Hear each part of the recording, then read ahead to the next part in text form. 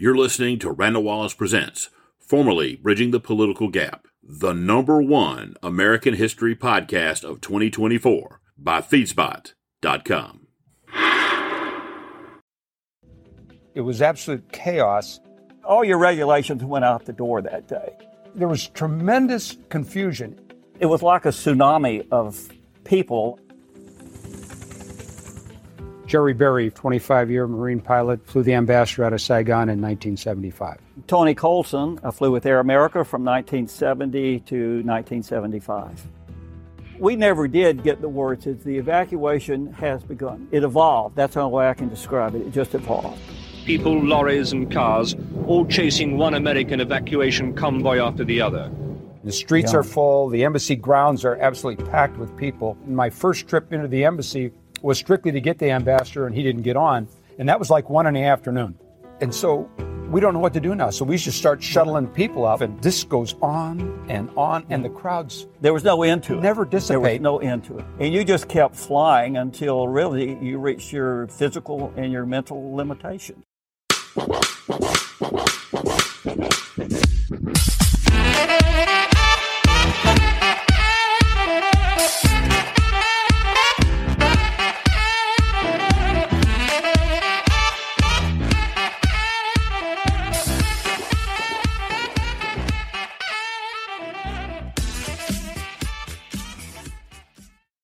Speaking of foreign policy, it was during your presidency that Saigon fell to the communists. You had been an early critic of our policy in Vietnam, not in the same sense that some Democrats were to get out of there, but in the sense that we weren't fully enough committed to a military victory. In any case, by the time you inherited it, it was almost a fait accompli, and yet it must have torn you up to preside over the conclusion of an obviously failed adventure. Bob, the saddest day for me and probably for any president in the White House was to sit in the Oval Office and see on television American military and civilian personnel kicked out, literally thrown out of our embassy in Saigon. That was a sad, sad day. And it made me as president feel very badly because, as you have indicated, from the very outset, going back to President John F. Kennedy, when he made the first combat commitment of U.S. military personnel, I supported our country's policy there. I supported President Kennedy, supported President Johnson, I supported President Nixon. I was a critic of the fact that we did not use our military strength to the full capability. I believed then, and I believe now, that if we had used that military strength as we had the potential, there might have been a different result in Vietnam. I have no apologies for that support of the concept of what our country should do in Vietnam. I have no apologies for my criticism of the way the military decisions were made by some in the White House. But I repeat, to sit there in the Oval Office and see the United States whipped, literally kicked out, was not a pleasant experience for a president of the United States. Tuesday, April 29th. The streets of Saigon, usually jammed with traffic at the morning rush hour, are quiet. The attack by communist aircraft at Saigon's Tan Son Nhut Airport the day before has prompted a 24-hour curfew. And the only people on the streets are ambulance drivers and policemen. With communist forces only a few miles from the center of Saigon, the order to evacuate American nationals is given. Americans and citizens of third countries who have been guaranteed space on the airlift gather at assembly points for the bus ride to Tan Son Nhut Airport. But the buses have to be abandoned when helicopters at Tan Son Nhut come under fire from both communist and South Vietnamese troops. Heavy shelling at the airport destroys planes on the ground, and American Marines are killed by rocket fire. Journalists filming the action from the roof of their hotel see a South Vietnamese helicopter shot down near the grounds of the presidential palace. At least 10 people die in the crash. The American ambassador, Graham Martin, took personal control of the evacuation. Marines used smoke to signal helicopters they should land on the lawn behind the embassy walls, where they would be protected from ground fire. For the frightened civilians, the first few hundred feet were the most dangerous.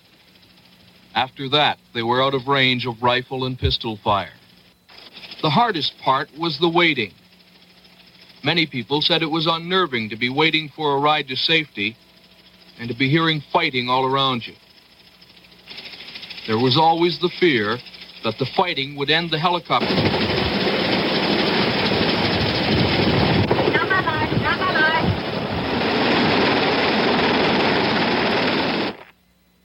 Those South Vietnamese not lucky enough to have been chosen for evacuation defied the curfew and stood outside the embassy gate, begging for a seat on the helicopters. Many of these people have relatives in Canada. Some carried visas issued by the Canadian Embassy in Saigon. But for most, it wasn't enough to get them a ride out.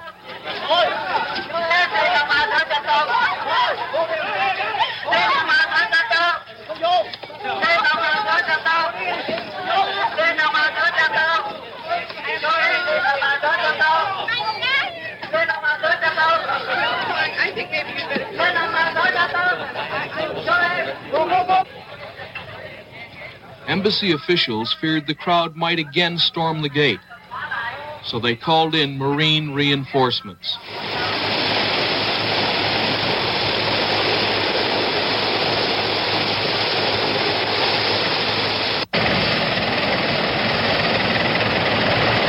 The tension mounted as more and more Americans arrived in the compound and began the nerve-wracking wait for a way out.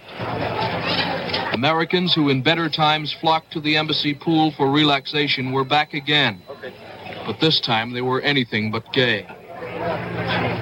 As evening approached, Ambassador Martin emerged to join the others in making the flight to an American aircraft carrier some 40 miles offshore.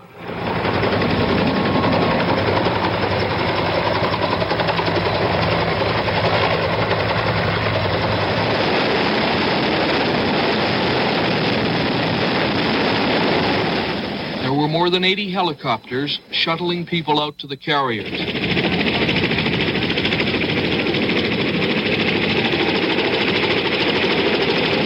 Everyone was searched before being allowed to join the other evacuees. South Vietnamese Army pilots flew their families to safety aboard the carriers as well. But because there wasn't room to store their helicopters as well as those flown by American pilots, the Vietnamese were forced to ditch their aircraft at sea. The pilots were picked up by American Navy rescue boats.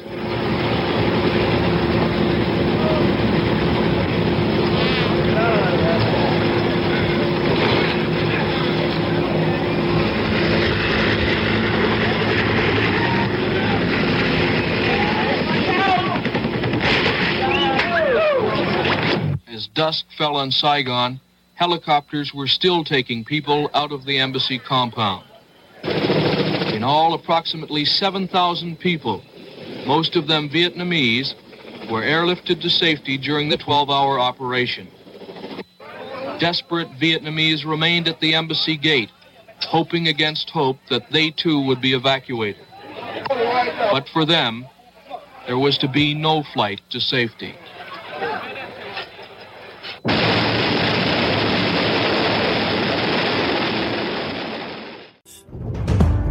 When you would land, you'd just be mobbed by people. And so you look back and you can see everybody climbing in. You can feel the helicopter rock a little bit. Who knows how many were back there? I have no idea. You just slowly start to lift up. Occasionally you'd take off, and out of total desperation that they were hanging onto the skids. And what are you going to do? It was beyond your control. Landing in these, we call it confined areas, was always a problem, and especially small areas like rooftops or whatever. You didn't know if they were structurally sound. You've always got something that is going to be in your path. You taxi forward, now you're looking straight down, about 4 stories. So the helicopter is always hanging by a thread, so to speak. The only way you could describe it, it was like swarms of helicopters. That's the only way you describe it. It was swarms of them. The Hancock and the Midway, both out there, they were both big deck fixed-wing carriers, and they changed them over, repainted the spots, and made them helicopter carriers for the evacuation of Saigon. Deck space was very limited. I mean, every one of the ships pushed some helicopter over the side. There was just no room for them. And you had no choice. You had to clear the decks and make room for the evacuation. It's an interesting question of how many trips you made and how many, I don't know to be exact, but I think mine was close to 14 trips in and out. I don't think I felt physical fatigue like I felt mental fatigue. It was just those crowds were never getting any smaller. You're thinking, this can't end. How do we end something that's the same size crowd 12 hours into this thing as it was when we started? And we're not making a dent. So I land on the roof. It's 4:50 in the morning. So I said, I'm not leaving until the ambassador's on board. And I just kind of threw in, the president sends. 2 minutes later, the ambassador's on board. It's like, in retrospect, all he wanted was the president or somebody to order him out. Now it comes out that I brought a direct order from the president. Yes, thank that's you. what I read. Yes. Yeah, thank you. Obviously, I didn't, because the president has no comm with me. But the minute we took the ambassador out, and he didn't realize it at the time, it's over now. Because now the Marines took charge. They locked all the doors, locked the gates, and they moved themselves to the roof. Yeah. And I don't think at the time, until the very end, they all thought we were coming back. I know when we took those last Marines out, you could see the tanks entering the city. They were on the way in, and it was absolutely over at that point. And the chaos was still the same.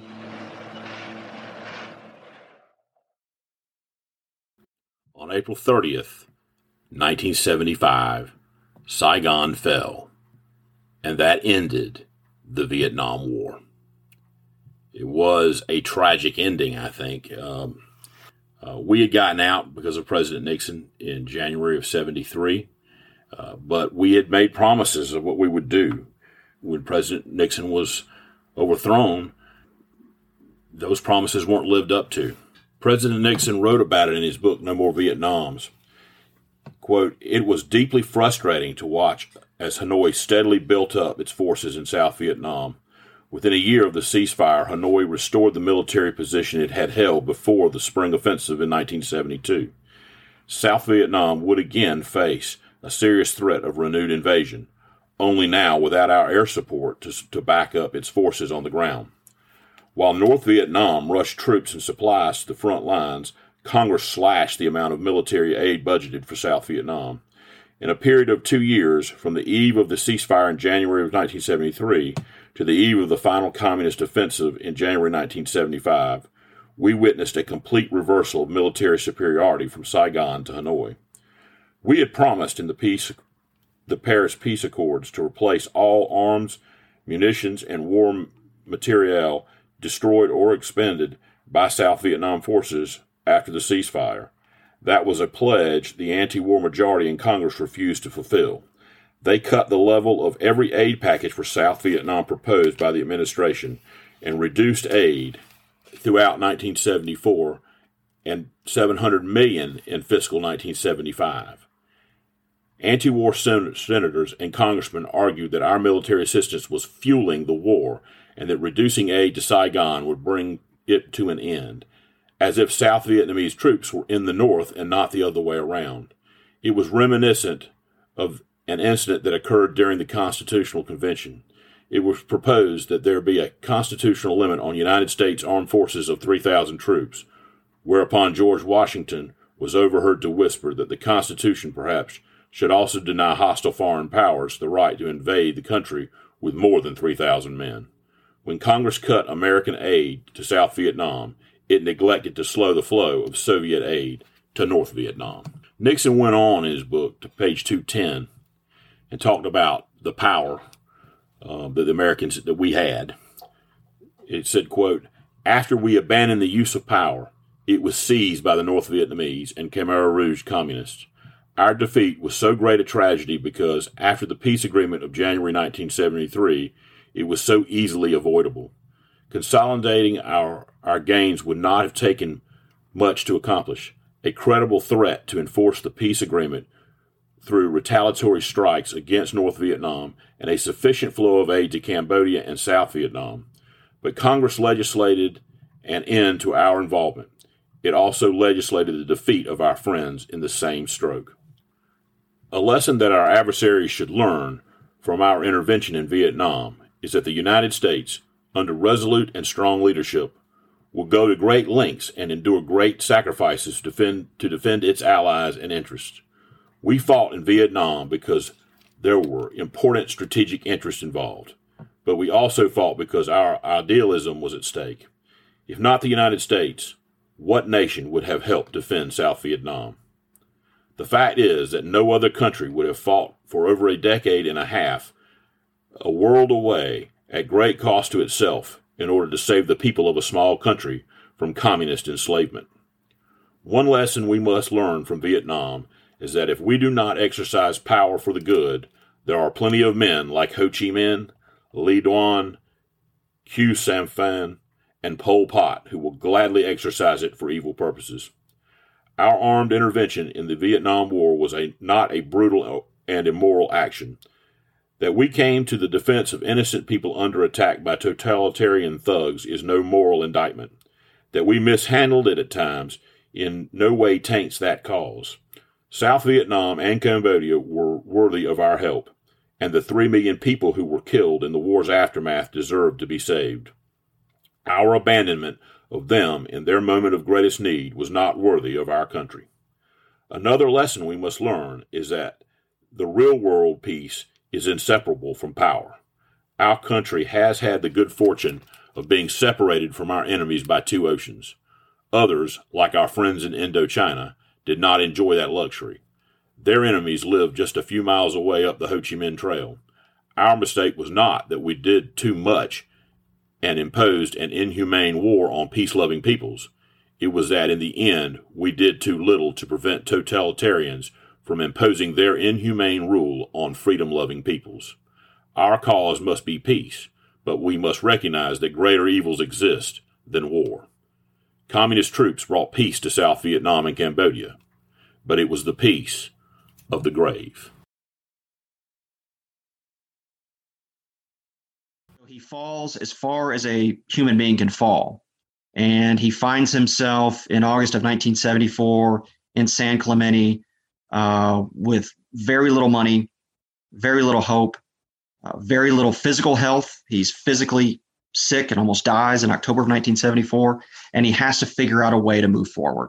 For his own sake, for his mental health, he has to find something he can do useful for the rest of his life.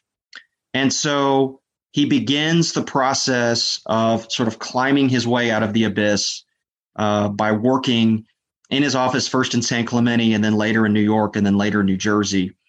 And he really executes a remarkable comeback, not politically in the sense that he was never going to run for office again, but in the sense that he mattered again. And he mattered in a very big way, as the book documents. So let me just mention 3 of the changes that I think this book shows that happened during this period from August of 1974 to April of 1994 with Nixon.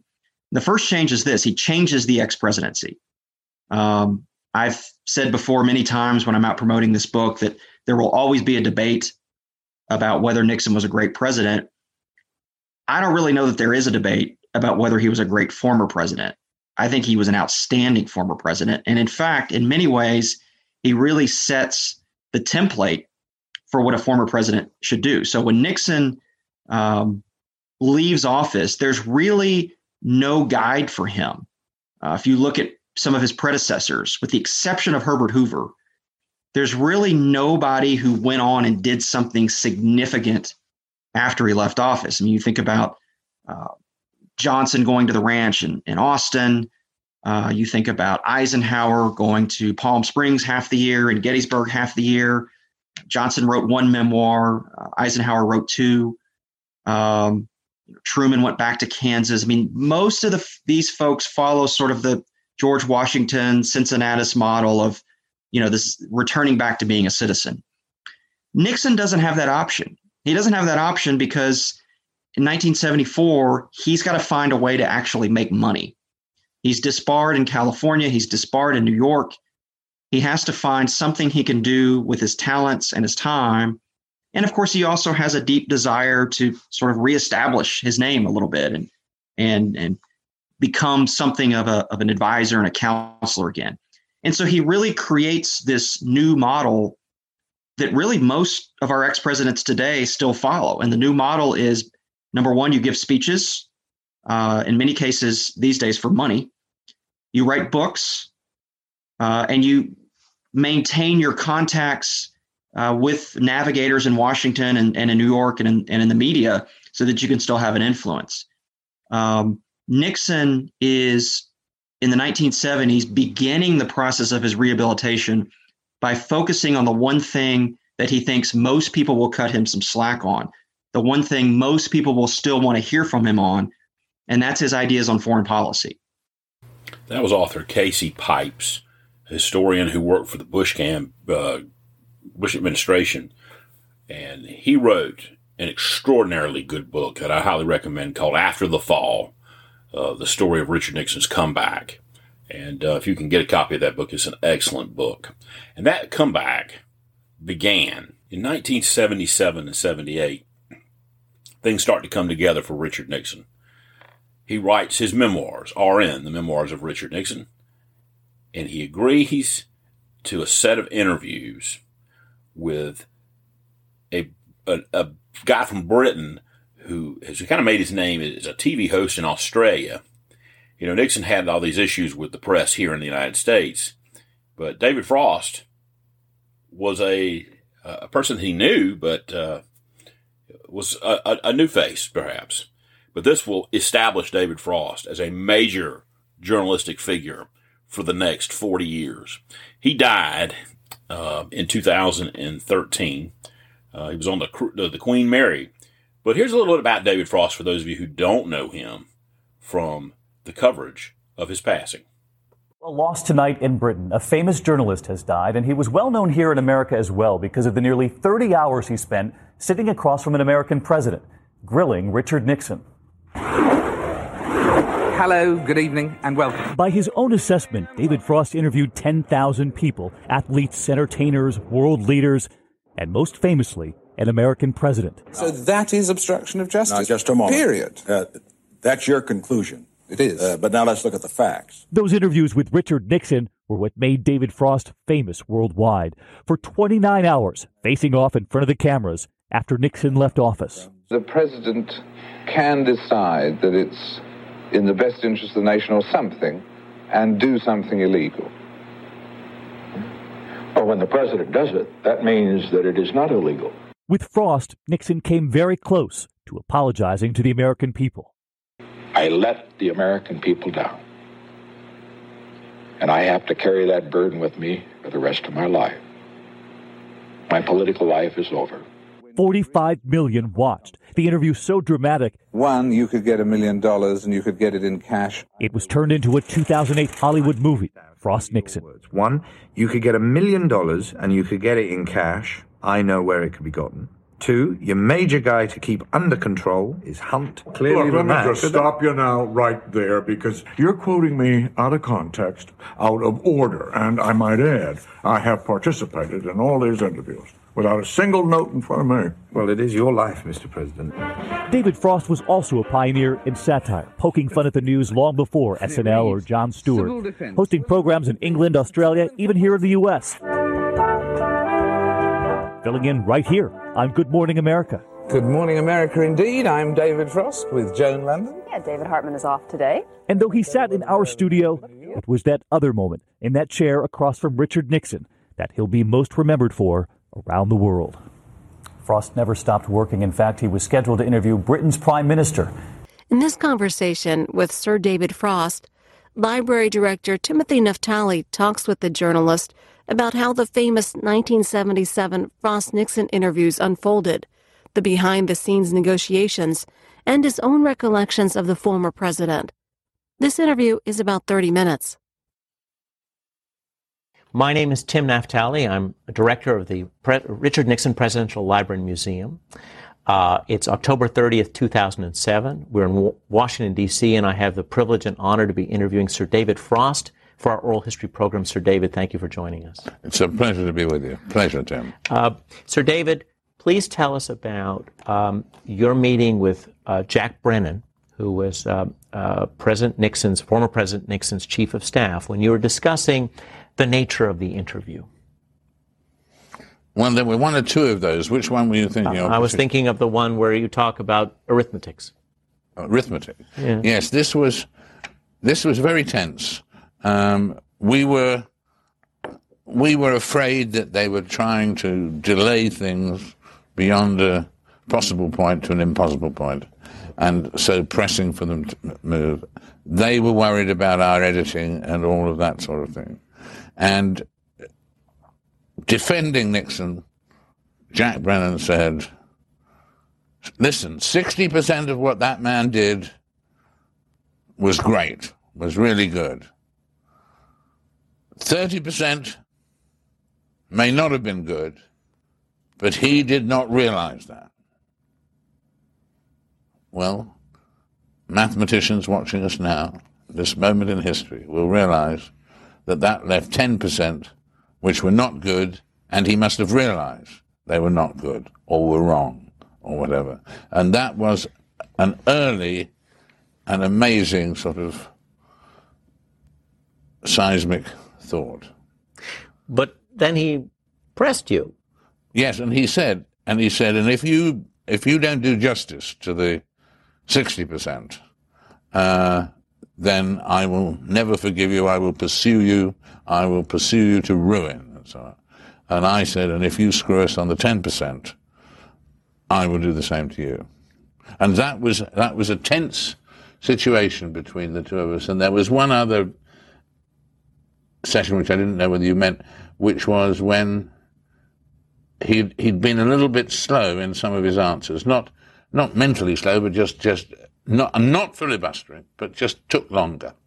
And so, although we had 24 hours, it didn't seem like enough. And so I took Jack Brennan out to lunch at the Quiet Cannon, I think it was called, and I said, we really need another 4 hours, not 24, but 28 hours, and we don't have any money left to pay for it. And so he said, oh, well, you don't have any money to pay for it. Well, I don't know we can do that. And then I said, because, if we don't get that extra 4 hours, we're just going to have to drop some subjects, like China. And, of course, we got the extra 4 hours. Because it was actually a Nixonian tactic played on Nixon's man, perhaps. But there was also a moment where Frank Gannon played a role in resolving an issue. Yes, he really engaging guy. He'd worked. I'd met him before. He worked as a researcher for Randolph Churchill, and he was known there as the pudding boy. Why was he known as the pudding boy? Because he ate pudding after pudding after pudding, or dessert after dessert after dessert. But the pudding boy. Oh, it's the pudding boy. But Frank, very, very bright guy. And one of these stages, these key stages in the timing of the Watergate session, and the fact that it had to be done by a certain date in order to get on the air in time and so on. And I mean, it was very complicated. There were even more complications probably than even in my book, because, I mean, there were delays, there were lawyers, there were worries that as long as Alderman Ehrlichman's trials were not over, then he couldn't talk about them. And I mean, it was a really complex period, and that's when the tensions were their high. Later on, I mean, Jack Brennan, became a good friend, and the teams worked together like friendly legal teams.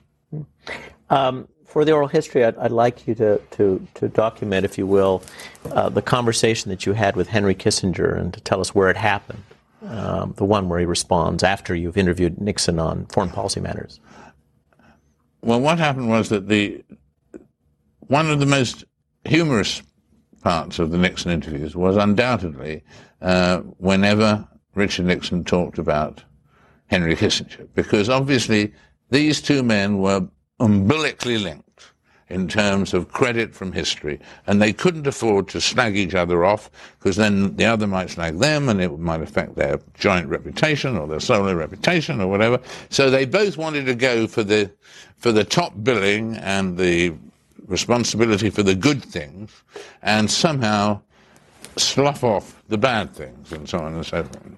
And so Nixon would pursue this policy of saying, oh, Henry, as he said several times, Henry was so intelligent. I mean, he was a real intellectual. I mean, Henry was a real intellectual. I mean, and you know, like most intellectuals, you know, he was, you know, unstable, and like most intellectuals, you know, unreliable, and you couldn't be sure he'd stick with a point of view. Like he wanted us to change our policy on Kent State, and after Kent State, and after that had happened, that we should go back and change our policy on Cambodia, and I had to say to him, remember Lot's wife, never look back, Henry, never look back. And so that was his approach to Henry, and I was speaking to Henry Kissinger on the phone the week we'd done this interview, and he said, "Oh, you've been getting me this week." He said, "I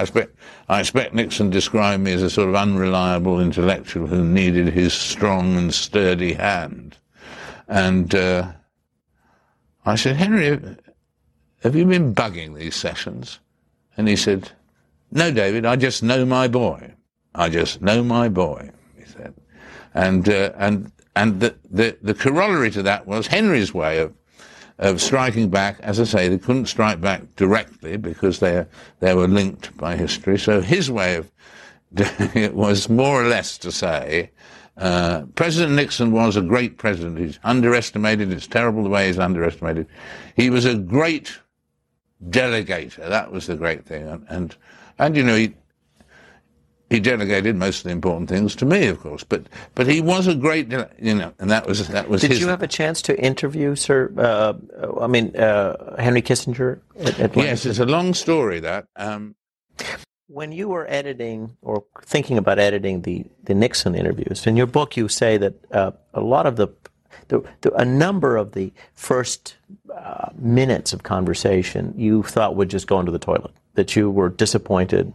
It was not as you had hoped, particularly the discussion of the 18.5-minute gap. Give us a little bit of a sense of the evolution of the interview, your confidence in the interview as it progressed.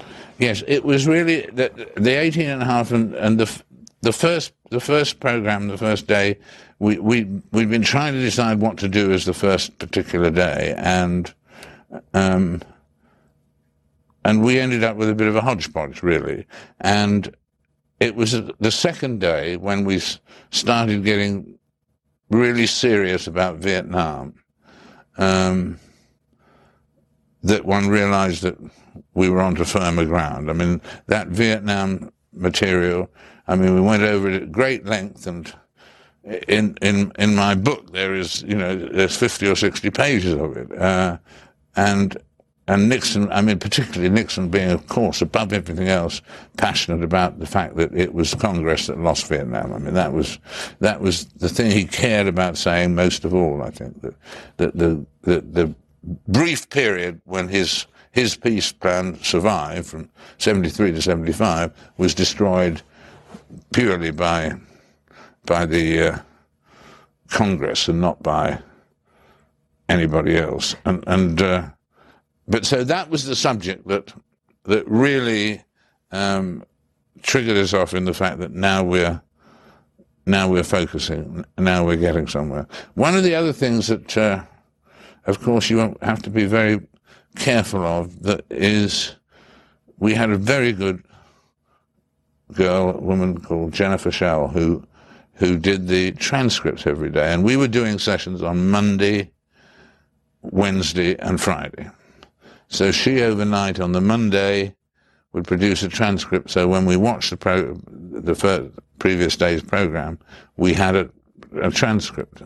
And transcripts, they were almost always perfect, but we came upon one that we couldn't remember what he meant. Nixon said, and then, of course, I withdrew 50,000 men from Vietnam after I met you at Midway. And I thought, I don't remember that. I mean, I certainly know, I don't remember him saying it, and I certainly know I was never in Midway. So we went back to the tape, and of course what he had actually said was, after I met you at Midway, you know, but it's a sort of thing that could slip into a transcript and slip out into the... Well, you were responsible for Vietnamization then. Exactly. Tell us, in the play, there is a sense, and I suppose in the movie too, that there was some disappointment in the Frost team as you neared the Watergate interview. Tell us about the role that the transcripts and the other materials played in briefing you. To what extent did you think you were on top of this, that you had what you needed? Well, I felt by the time we got to the stage that I really knew the transcripts as well as it was possible to know all the transcripts that were available, including those ones that James Reston had discovered that were available, but nobody had spotted them before. And I really felt confident in that sense, and that was a confidence that grew over the period. The anguish in the potential anguish in the minds of the team is built up a lot in the play and the film, probably because it's important to the drama and so on, as Peter Morgan always says, patiently sighing to me, you know, David, this is a play, not a documentary. Or sometimes he says, this is a documentary, not a play.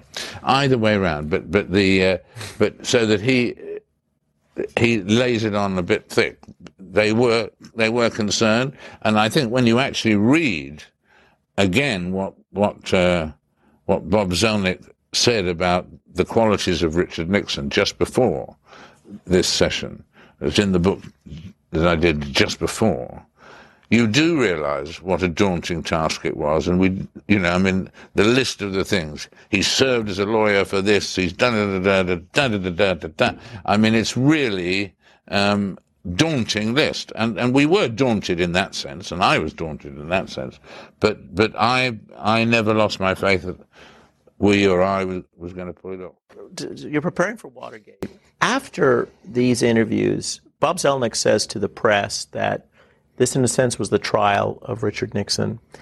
When did you realize that you actually would have the opportunity to cross-examine a man who, because of the pardon, had never been cross-examined before about Watergate? And how did you think about this new responsibility as a Brit, indeed? Absolutely. That was because of the pardon and also because of the phlebitis, I suppose. For both reasons, he'd never been questioned on these matters. And so that was foremost in my mind from the very beginning, that this was a real responsibility, that it was the first, and it might be the only time, as in fact it turned out to be. And so that was very much in our mind from the very word go, that responsibility. And that challenge, too. Please tell us about, because people will have seen the film, tell us about how the break occurred in the first Watergate session. The pause. That break in the first... I'll start the answer again. That's very interesting because that break was obviously unplanned and initially misconstrued by myself, because we were approaching the vital last 15, 20 minutes of the interview. We'd been through a lot of the mistakes. We'd been through Haldeman and Ehrlichman's demise or ouster, and so on. And Nixon was starting to give even more than he ever had up until that point. And suddenly I saw Jack Brennan, his chief of staff, come into the room with a sign which, as far as I could see, said, "Let us talk." And I thought, oh, well, he's never been in before. What? Well, this is interesting. We can have a quick tape stop and find out. So I said, we've just got to change the tapes, and so on. And as he came closer, I realized that it didn't, in fact, say, let us talk. It said, let him talk. So, in other words, he was pressing for the fact that I not continue too much of an interrogation that might shut Nixon up, because he thought Nixon was on the verge of having more things to say that he'd never said before. So Jack Brennan, and that was on the side of the angels at that particular moment, in reality. Equally dramatic in the play is a different scenario where Jack Brennan sees Nixon about to give and wants to get hold of him for a minute, just not necessarily to shut him up, but at least to make him aware of what he's on the verge of doing. So Brennan comes in, interrupts everyone gets angry, and he interrupts to basically say, I want to talk to him. Come with me, as it were, and he takes Nixon out.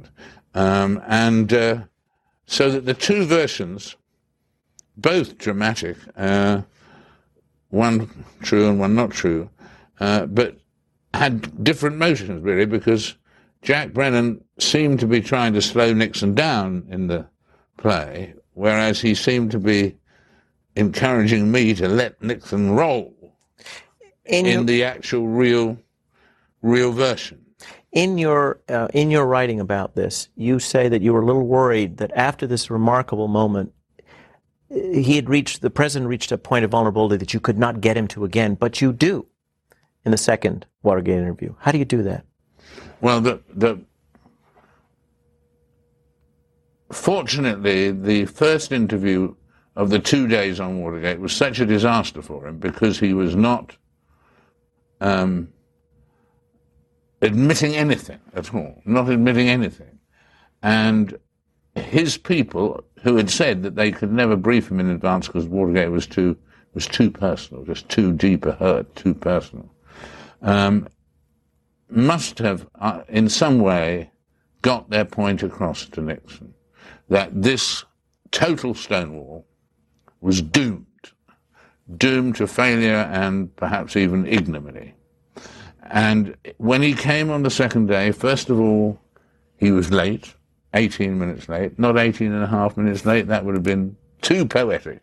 But he looked rather like he did during the days of the actual Watergate thing taking place. And so he came on the second day, and he had obviously either worked out, I never found out the answer to this, either worked out talking with his aides, who suddenly decided they had to talk to him about Watergate, even though it was so painful, or on his own, he had worked out that he had to go further. So what made the second day work after the first day was the fact that the first day was such a disaster for him, and he realized it, because I knew the tapes as well or better than he did, and point after point, and particularly really the 16 or 17 points about John Dean mentioning money, or the conversation between Nixon and Dean mentioning money, those had such potency that he therefore, it was the very non-communicative nature of the first day that made the second day possible, even perhaps inevitable. Do you feel that these to that point unused transcripts that James Reston had found, that they were the ones that helped push him over the edge? They were the unused transcripts were very helpful, but they were not that important because there were 2 days on Watergate, 2.5 hours for each, and these tapes came in the first hour, really, first hour of day one, and so it was 4.5 hours later in television terms when he started to crumple, to give in or whatever. What do you recall of your reaction when he asked you to suggest a better word than mistakes, to substitute for mistakes? That was the most heart-stopping answer I've ever had, because I knew that he was more vulnerable at that moment than he probably ever would be again, and that I must phrase my response in order to get that across. And I threw down my clipboard in order to indicate that this was not a scripted job, that this was not prepared ambush or anything like this. This was a moment that neither of us had ever expected would happen. And then I phrased I tried to say, I said, it seems to me that there are 3 things the American people want you to say and want to hear. And the first is that there was wrongdoing in the White House, maybe criminality indeed. That secondly, you let down your whole oath of office. And thirdly, that you put the American people through 2 years of needless pain, and you apologize for that. And I said, that's difficult for anybody, and I know it's particularly difficult for you. But if you don't do it, I think you'll be haunted for the rest of your life. And that's when he took the 3 points, remembered the 3 points, and dealt with the 3 points over the next 20 minutes, leading to that climax. What were you thinking? I'm going to have to run in a minute. Okay. Last 2 questions, okay. Quick. When that was done, what do you recall as your reaction as you're listening to the president say this? The question or to the answer, his answer, yeah. As you're listening to it. I remember thinking, people often write about how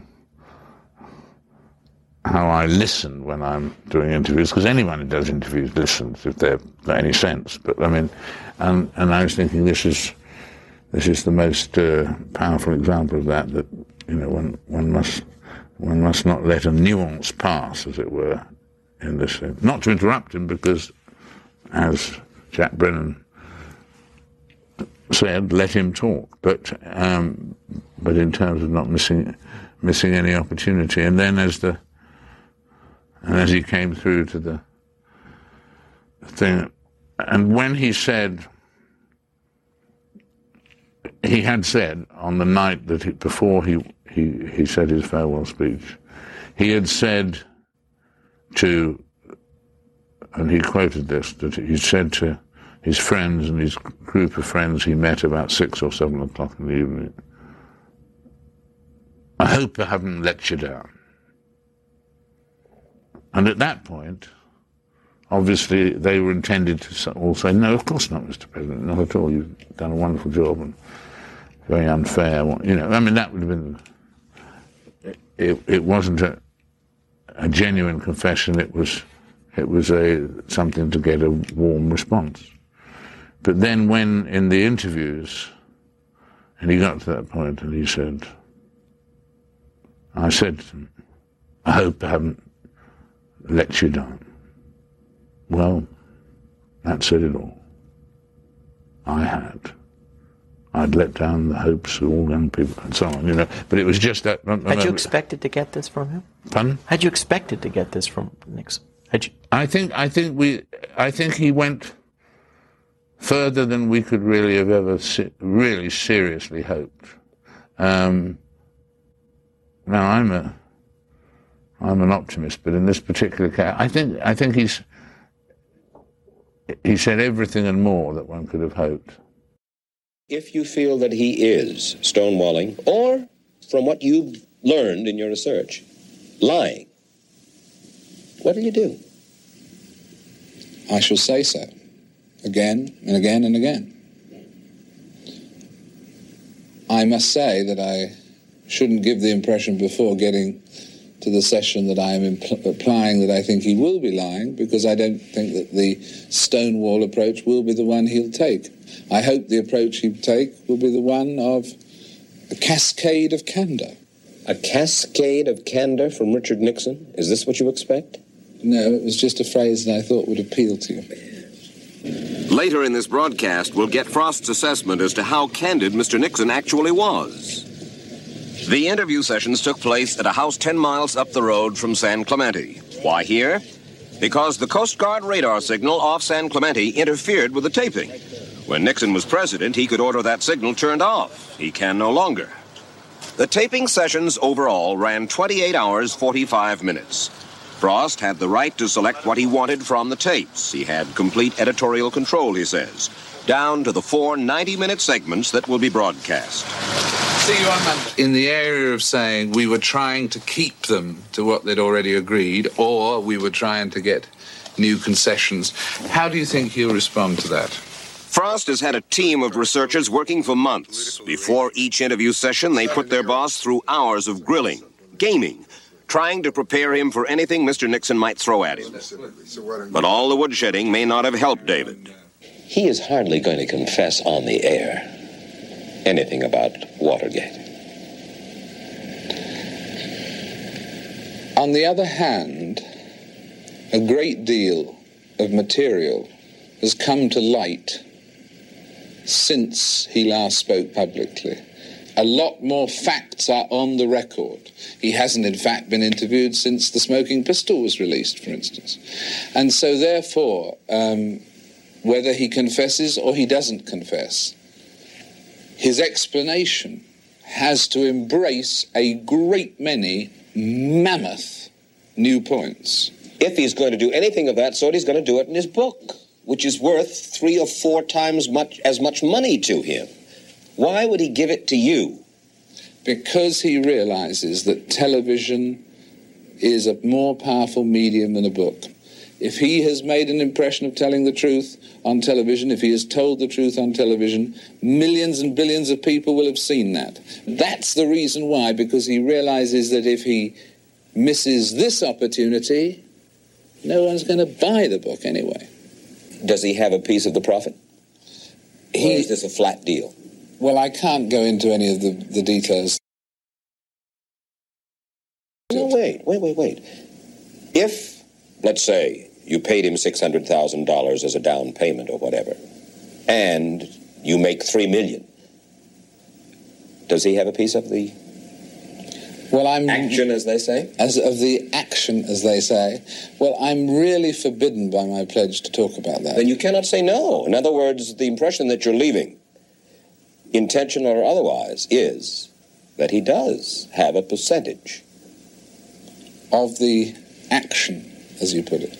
Well, ask Swifty about that, because I have promised that I will not give any details about that particular part of the arrangement. Swifty wouldn't say, but we have learned that over and above the $600,000 down payment, Richard Nixon does own 10% of all profits from the interviews.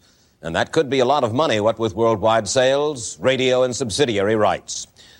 We have learned some other things, too. Enough stations will carry the interviews to reach 90% of all U.S. television homes. The commercial time in the broadcasts had not been sold out as of last Friday, and the asking price for those commercials had diminished by almost a third. But that could change tomorrow. Time magazine, which, as we said, had special access to the Frost-Nixon interviews, reports Nixon was confronted with a heretofore unrevealed transcript of a tape recording of an early conversation between him and Special Counsel Charles Colson, in which Nixon said, quote, "The cover-up is the main ingredient. That's where we've got to cut our losses. The president's losses are to be cut on the cover-up deal." At this point, Time says Nixon was stunned. After the interview, he asked his aides, "What was that tape? I'm sure I never heard that tape before. Find out about that tape." Sum and substance of the Time report is that the former president, while never acknowledging a criminal act or even criminal intent to Frost. Nonetheless, wound up at the end of the interview a defeated, drained man. And Time concludes, the spectacle of such a once proud man being so humbled in public is certain to create sympathy for him. They go on, his worst moments in the interview, paradoxically, could conceivably mark the beginning of Nixon's reincarnation as a public figure. I let the American people down.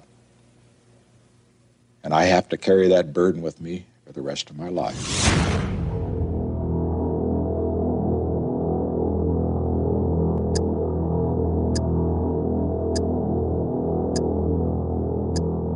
You got caught up in something and then it snowballed. It was my fault.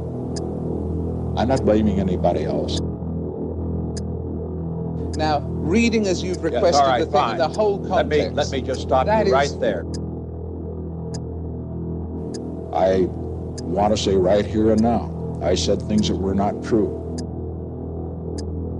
If I try and rob a bank and fail, that's no defense. I still tried to rob a bank. I did not have a corrupt motive. What did Haldeman tell you during the 18.5-minute gap? There was no cover-up of any criminal activity. That is obstruction of justice. Now, just a moment. Period. That's your conclusion.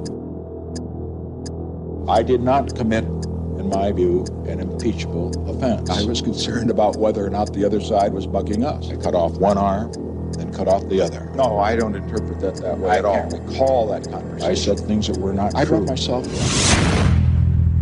Why didn't you stop it?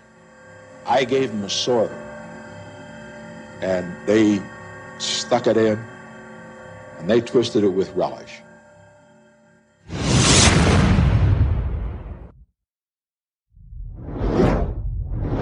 Stuart Shane with you on the Friday show. We're going to begin the broadcast today remembering the anniversary of Nixon's visit to Hyden, Kentucky, 43 years ago today, July 2nd, 1978. And one of my good friends who was covering that news event on this day at Channel 57 is Paul Taubey. Well, you know, back in the day, I was just thinking, if we go down memory lane, Richard Nixon, his first public appearance since the Watergate issue, and he resigned as president, he showed up in London, Kentucky. At the time, I was working for Channel 57, and I went over, and Nixon got off that plane, and all these reporters from the national networks are there, back when we had 3, NBC, CBS, ABC. But I got up to the front, and I said, Mr. Nixon, why did you come to Hyden, Kentucky? And he looked at me, and he said, I got an invitation. But I was the only one that got to ask him a question. And I went on, and, you know, when I covered that event over at the dedication of the Nixon Center in Hyden, I had to go through 5 roadblocks. And, man, they checked me out something. I just had to, they went through my vehicle and all my equipment. And finally I got to the gym, and there was, I guess, I have agents, and I went down, and I had my camera with me. And he said, you can't go there. And I went down there anyway, and I got a picture of all the people. County Judge Carol Feig was our county judge at that time in Perry County. Okay, I remember you there. I was there, too, that day back in 1978. Vernon Cooper always said, I was there. And yes, Dr. Cooper, we miss him. Yes. All righty. Appreciate your memories. Okay, thank you. Okay. Hyden, Kentucky. This little town in Kentucky named its gymnasium, brand new gymnasium and center, recreation center and facility for the community after President Nixon in 1978. And they reached out to him and invited him to come and speak and do the ribbon cutting and the first event there. And the air conditioner didn't work. So the great video of it, you see Nixon's got the sweat through his suit.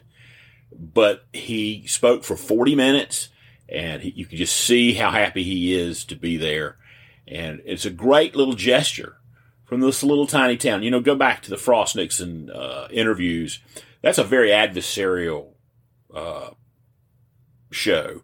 I own those, and, you know, there's a little bit of trying to make Nixon look bad or sound bad, or I know James Reston wrote a book, the Conviction of Richard Nixon, and that's nonsense. Let me tell you, Richard Nixon held his own just fine in those Frost-Nixon interviews. And, anybody who tells you any different, I invite you to go watch him. He answers the questions. He gets through the Watergate sections really well. And he's apologetic. I think he did feel bad about what had happened in Watergate. And you've got to realize that there were criminal acts committed down on the lower levels of this campaign. And, the cover-up is a case, as Dwight Chapin said, for 9 months, no one dealt honestly with Nixon. But in Hyden, Kentucky, he had a chance to just be treated well and loved. And, I always tell people about this. It spoke volumes because after everything that people had done to him, the Democratic Party, Ted Kennedy's operatives, the Irvin Committee and their forced the resignation, was always having to hear you resign in disgrace. All of that is designed to do what it did, which was drive Richard Nixon's numbers down to 30%. But as time healed, us little people in the South, in the middle of the country, in the heartland of America, we don't cut and run down here. And we don't play those games like they do up there with those big elitists in this country. And Richard Nixon was a beloved figure. And no matter what they did to him, it spoke volumes. There's this little tiny town, and they came out by the thousands to see him. And, just so you get a feeling for just how small this town is, I found this really great introduction to Hyden, Kentucky from somebody on YouTube. It's like a tour of the little town. They have a little band playing downtown. And I thought it might give you just a feeling for hey, this is really the heartland of America who came out and embraced Richard Nixon and gave him that opening of the door of which this great comeback began. And you just got to appreciate it. And, I looked it up. The Richard Nixon Center is still there in Hyden, Kentucky. This is a brief visit to Hyden, Kentucky. Hyden, Kentucky is the county seat of Leslie County, Kentucky. Let's take a look around. It's a very small town in the mountains of eastern Kentucky. Hyden is the biggest stop, I guess you'd say, between Harlan, Kentucky and Hazard, if you're going that way. Hyden may be most noted for being the hometown of a college football player and briefly NFL football player, quarterback Tim Couch. As I said, Hyden is the county seat of Leslie County, and you're looking at the Leslie County Courthouse. Sounds like they're playing some music somewhere out in front of the courthouse there, or was. I usually discover stuff like that just as they're finishing. Looks like they're having something in the park over there. Looking back here at the courthouse again. We're at the Riverfront Park. It looks like they're having some music on Thursday night. Let's take a quick look and listen.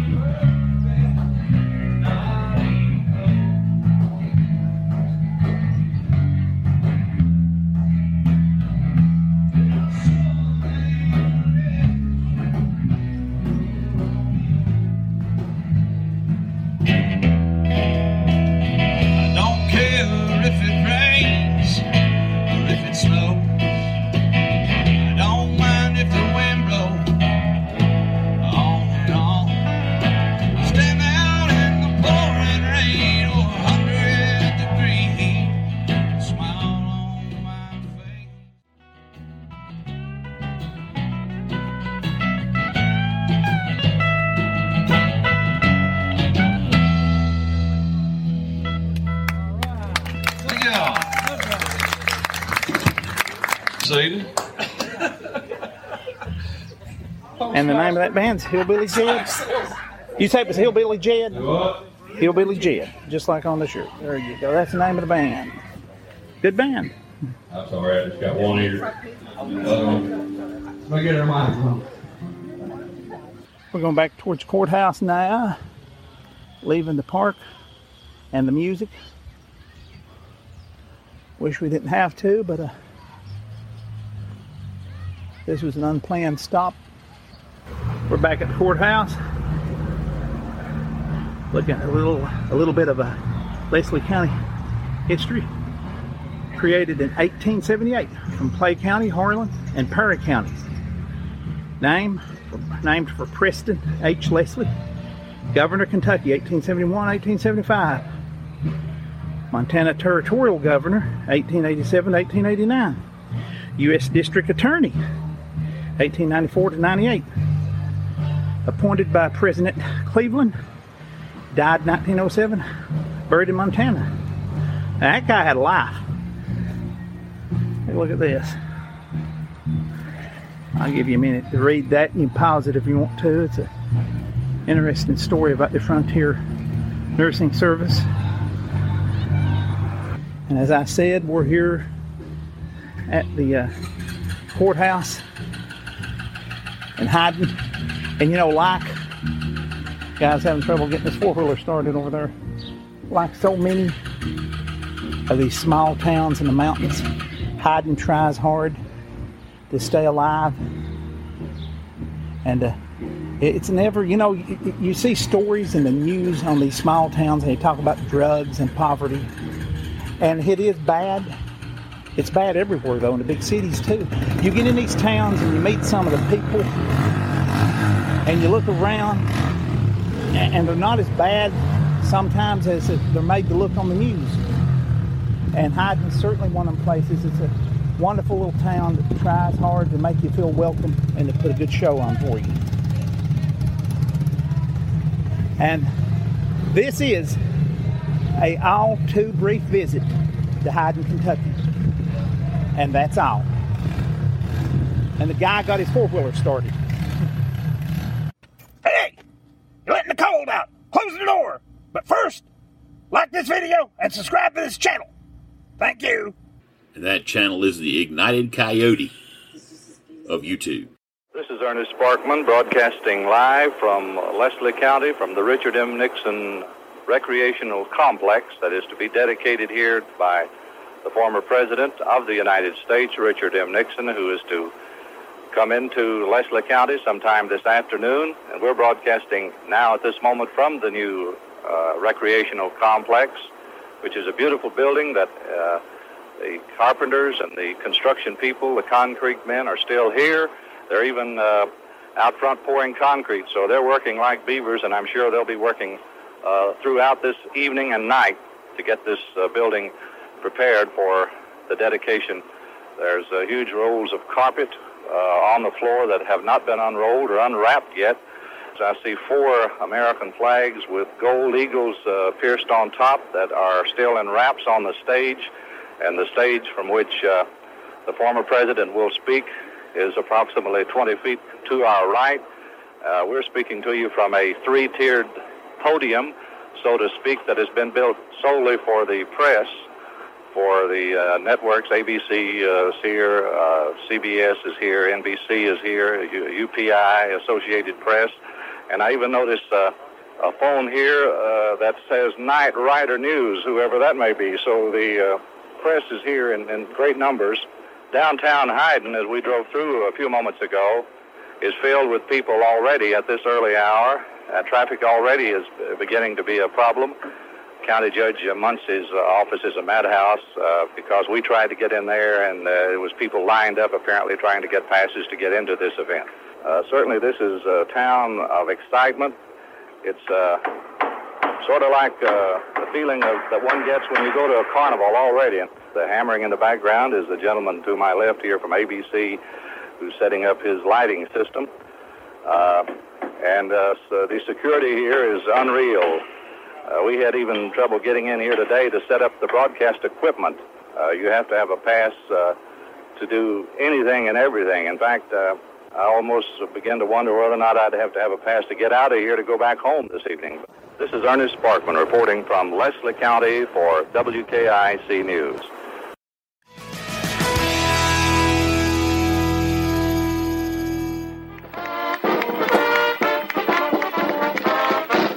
President Nixon received the red carpet treatment when he arrived in eastern Kentucky thousands came to Hyden to see the former president and the dedication of the Nixon Recreation Center.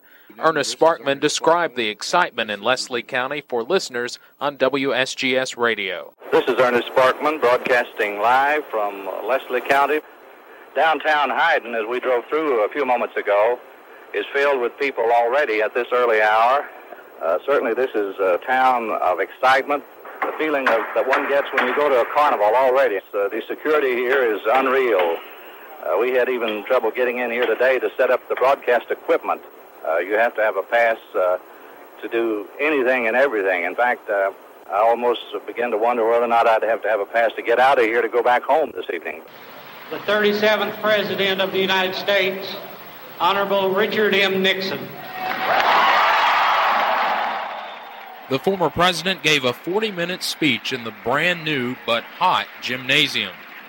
May I first say how deeply grateful I am for your very warm reception.